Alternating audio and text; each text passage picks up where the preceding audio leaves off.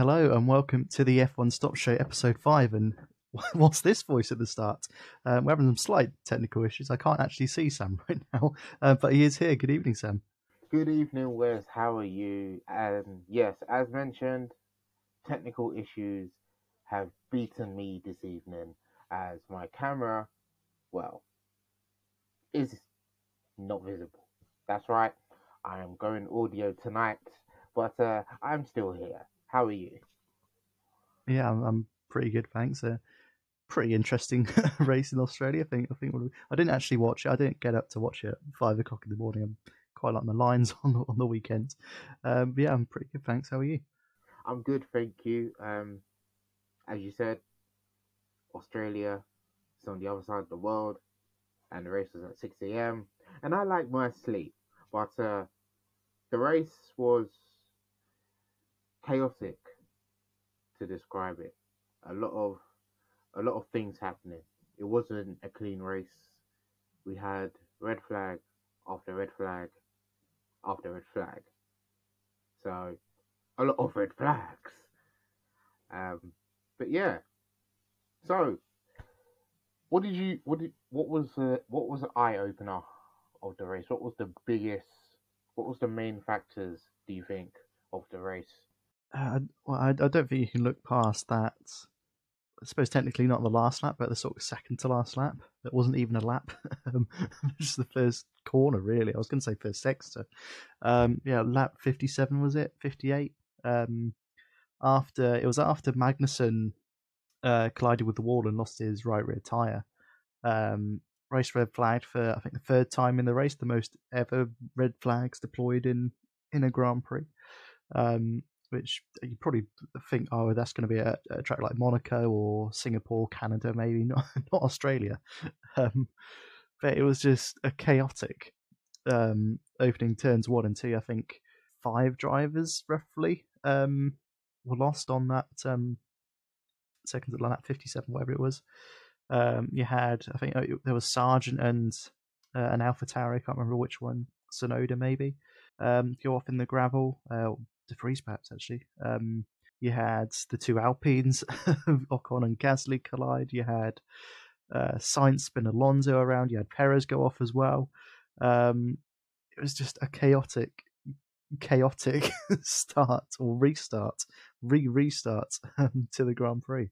Indeed, like you said, and well, let's take it back to the beginning there, because the first red flag, so the inaugural, if you like, red flag. This is the one with Alex Albon. So okay, so the start is all right. George Russell in the Mercedes gets off to a great start. He leads into P1, and in the process of that, I believe one of the Ferraris, being Charles Leclerc, I think he went off track and collided. Also, Fernando Alonso, who's had a very decent start to the season so far with a podium in Bahrain, he collided with Sainz. And, well, you could just say it all started from there. Yeah, I mean, it got off to a pretty crazy start. Well, not as crazy as the end, but yeah, as you say, Russell leading at the end of turn 2. Great start of him after qualifying P2 on Saturday. Yeah, Leclerc, I think he collided with Stroll. They were sort of going 3 wide into turn 3, and it didn't really go. Sainz, I mean, there was just no real space for any of them. You had, I think it was Alonso on the inside, Stroll in the middle, and then Leclerc on the end. Leclerc turned in maybe a little bit too early, maybe didn't see Stroll. He obviously spun out into the gravel, and then that was his race over. And then, yeah, I suppose it, as you say, it just sort of, I can't remember the phrase now. Good to start as you mean to go on. Is that the one? And yeah, there was just instant after. There was a bit of a gap of sort of normalness, if you like. I noticed the highlights on Sky skipped from about like lap 18, 19 right to lap 54 when Magnussen hit the wall. So the middle of the race can't have been that interesting. Yeah, it was sort of a race of free parts, if you like. You had that up until around about lap 14, 15. There were a few incidents here and there, as you mentioned. Now one went off at lap 7, 8, I think it was, first red flag. Was it lap? What lap was it when Russell's engine went out? VSC deployed. You had some other, I think De Vries collided with someone as well. And yeah, you had that sort of sporadic sort of incident prone sort of first third. Then you had the bit of a gap where not much happened, and then just the last 5 laps where everything happened, if you like. But yeah, So as you said, a lot happened, but I think as we've touched on, the biggest talking point was probably the last, very very last red flag. I think so. At this point, I think there was collision with a lot. So it wasn't. So it's after Alonso had been hit by science, but I think a Magnussen one when he lost his wheel, his right rear tire, and then from there it just went red flag again, and next minute you know we're at lap 58, and now this is where it gets interesting. Lap 58, everyone restarts in according to their position, but it's almost like a formation lap, you know, where everyone gets a quick feel of the track one final time and we go race it before we go racing. But this time, it was just a formation lap to the end. And then next minute you hear championship leader Max Verstappen has won the race in a formation lap. it was a very Yeah, go on. sorry, it was a very weird way to end the race. I mean, we haven't seen sort of late red flags before. Baku 2021 was it, where it was literally, I think, just one lap sprint towards the end, and Hamilton pressed the magic button, was it, on his steering wheel, went straight on. Runoff area. Yeah. Yeah. Um, yeah, it was just a weird way to. I suppose you sort of had. They sort of had. Did they have to red flag it? Because I mean, you lost a good number of cars. I mean, you had the 2 Alpines with damage and couldn't get back to the pits. You had, I think, 1 or 2 cars in the gravel at turn 1, so you had some wreckage to clear up, some debris to clear up. I think they sort of had to have red flagged the race. Did they have to red flag with Magnussen? Maybe. Not 100% sure, but I don't think Norris was too happy about one of the red flags, either the Magnussen red flag or the final red flag after the restart. Yeah, as you say, with that final lap, it was a bit anticlimactic. I get the feeling that F1 nowadays, they don't want to end the race under safety car, Yeah. even though there are certain scenarios, like perhaps this weekend in Australia, where finishing it under safety car conditions, yellow flag conditions, is probably the right thing to do. I mean, they've done it before. They did it, was it earlier this season or last season? I can't remember now. One of the races recently-ish ended in a safety car finish. I can't remember if it was. It was a really wet race.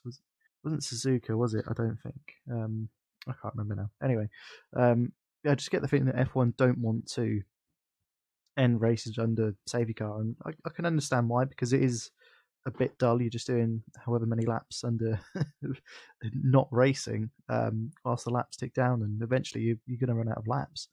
I mean, we all know what. I mean, we all know what happened in Belgium last season or a couple of years ago with that rain-infested Belgium.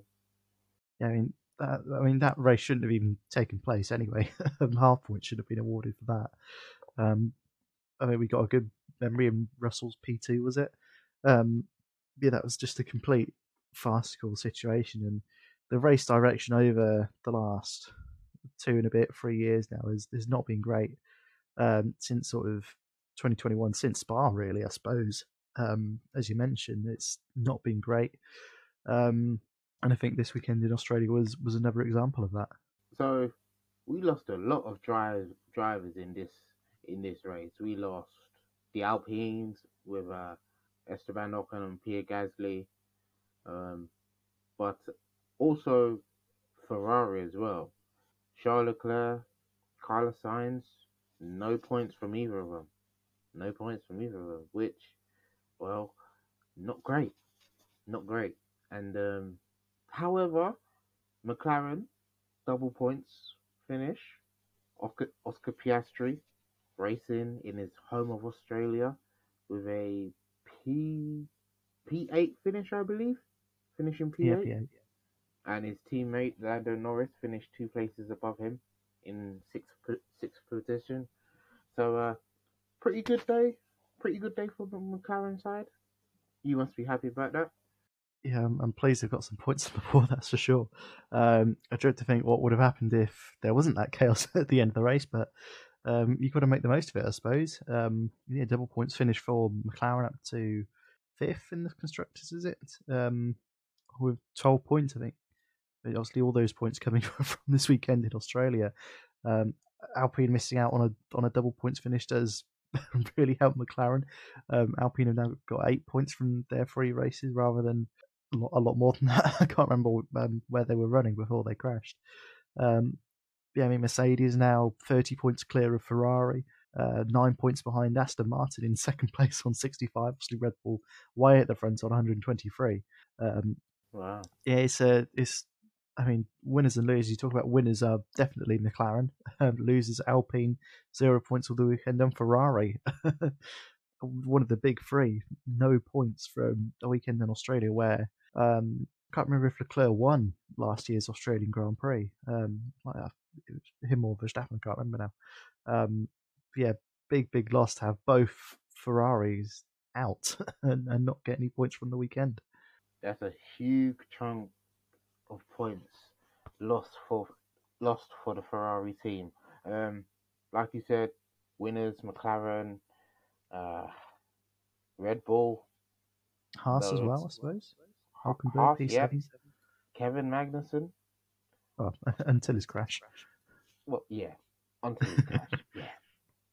Yeah, yeah. Um, and Mercedes.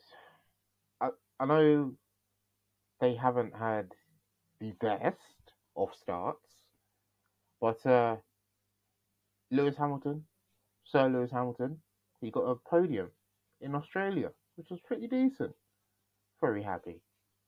I mean, 17 years in a row now. He's been on the yeah. podium. Or 17 seasons. A new record for, for the great. I mean, it's great from him, but I think what he wants this season is to get a race win. I think that will probably be on his mind because George Russell has been out racing him pretty well, if you like. I mean, he got their first win last season. Also, if if my qualifying grids is correct, I think Russell has out qualified Hamilton more, as in like started ahead of Hamilton more in races. Um, but yeah, pretty good for him, Hamilton. It's good to see him back at the front of the grid and fighting for those podium positions. I think Russell had arguably had a better race than him this weekend. He was screwed over a bit by that Albon red flag because he pitted under safety car, I think. Yeah, Then literally a lap or two later, they red flagged it. Um, yeah, he was running in a pretty good position before that. Then obviously reliability let Russell down this weekend in Australia as well when he had that engine fire. Um, yeah, it's great to see Hamilton back on the podium, and I think it looks like I know it's early days, only 3 races in, but Mercedes do seem to be the closest to um, Red Bull, I suppose. Although Aston Martin, Alonso has been absolutely flying. I say that are Aston Martin now sort of level pegging or even better than Mercedes and Ferrari as well to some extent. No, Ferrari had 0 points this weekend, but looking well, going to the end of the season, we can probably look back at this weekend as a bit of an outlier for Ferrari.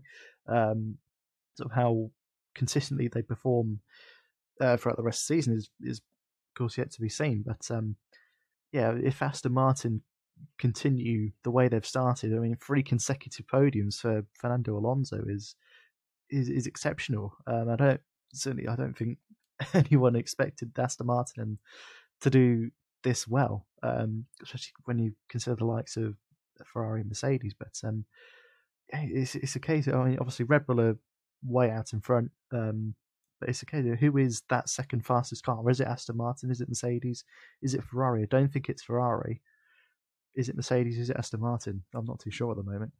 Well, with the way both teams have been going at the moment, I know we're only 3 races in, but uh,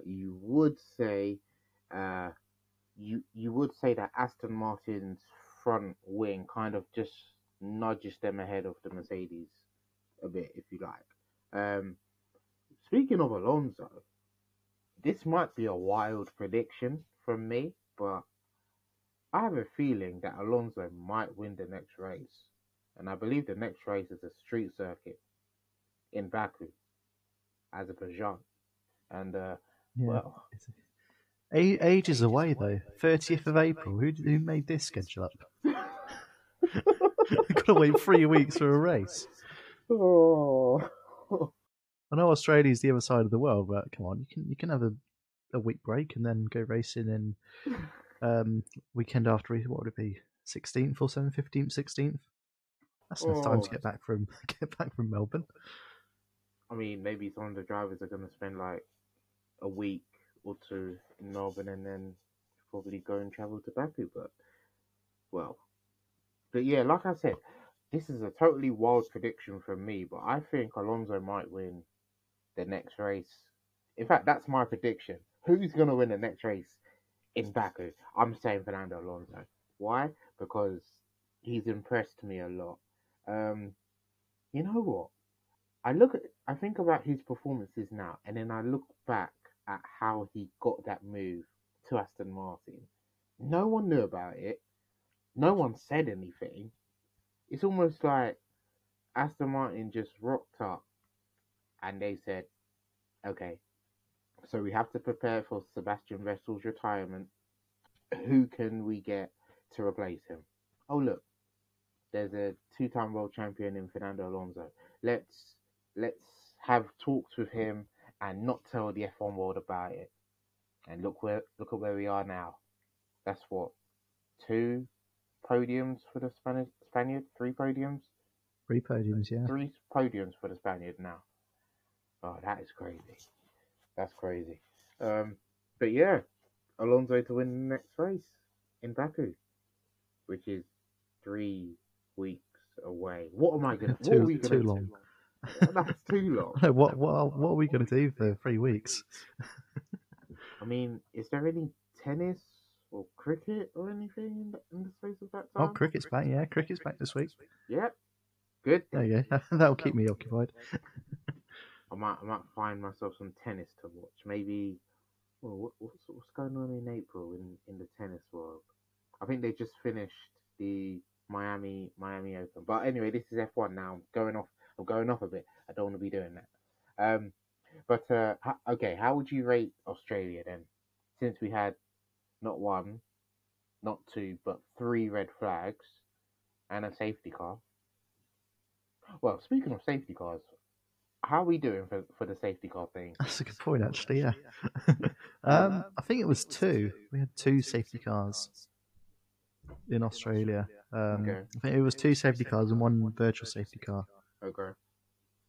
So I'm still on course for to Yeah, have it's still on course. yeah, still on course to have at least half. So safety cars. We 23 races and we've had what, Bahrain, we had Jeddah, and we've now had Australia. So we've had what, 4 safety cars so far, At least, yeah. at least. Okay, and we've got what, 9 races left until we hit 12. Okay, so Just still. just another 9. I wouldn't be surprised if you get all 12 in the first 12 races. Oh, blimey! I think the 12th race is like Austria or like a It's around there, yeah. It's like around a the like a European Austria leg. Belgium sort of time. I think, if my calendar serves me correctly. But well, how would you rate the race then? out of 10? Um, it was all right. It had moments of just moments where you wanted to watch. I think the battle for fourth between Russell, Stroll, and I think it was Gasly as well was pretty good. Roundabout lap. Oh, when was it? Again, relatively early on in the race. Um, after the first red flag, around about lap 12, 13.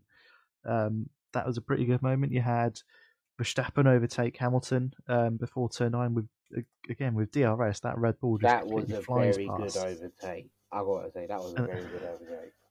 and then I think the next clip they showed on the Sky highlights was Russell trying to do the same thing in the Mercedes.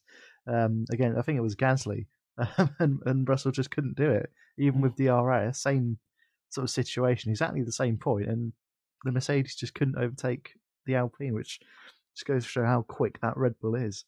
Um, but yeah, I mean, obviously with the chaos at the end, and it was relatively entertaining. I think overall, I think I'll give it a 7. I don't think I can give it any more than that. But I think it's better than I can't remember the other ratings I've given the other two. I think I both gave them 6s.